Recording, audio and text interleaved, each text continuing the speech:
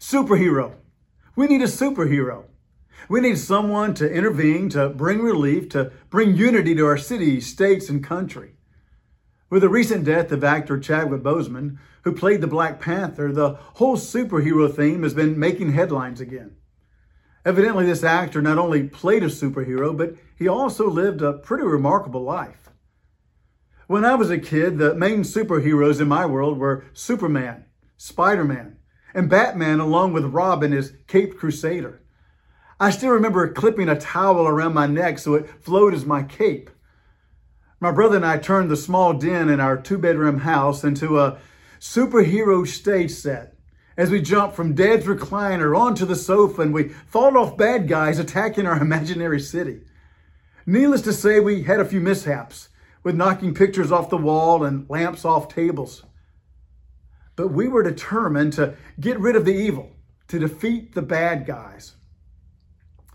As our daily news continues to show more rioting, killings, more groups of Americans opposing one another, I wonder if we're not all looking for and waiting on a superhero to solve our problems.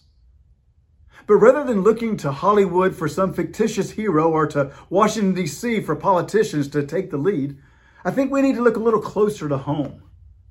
We need ordinary men and women who will be superheroes because of their faith in Christ. As Christians, we believe the true superhero has already come to this earth and shown us how to live in challenging times.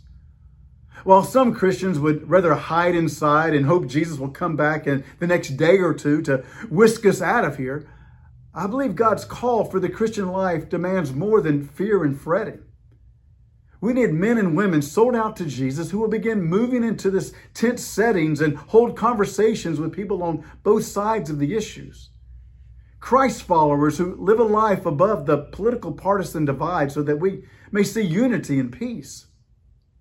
We need leaders like Francis of Assisi who, during the fighting between the Christians and the Muslims in the early 1200s, he made his way into Muslim territory to meet with the Sultan. He risked his own life in an attempt to bring peace. I don't know about you, but I'm tired of all the talking heads, the name calling and the labeling. Why does so much of our adult discourse sound like middle schoolers arguing on the bus to school? Where are the adults? Where are the mature people of faith? Who's bold enough in their Christian walk to step into the tension, to listen, to pray, to work tirelessly for healing and peace? Who's willing to risk their reputation, even their lives, as they follow in the steps of the one who gave his life for others? This superhero task will require more than donning a cape and wearing a mask. We truly must be willing to take up the cross and bear the image of Christ. Yes, we're all looking for a superhero, for someone else, but maybe it's time to become that one, that person of peace.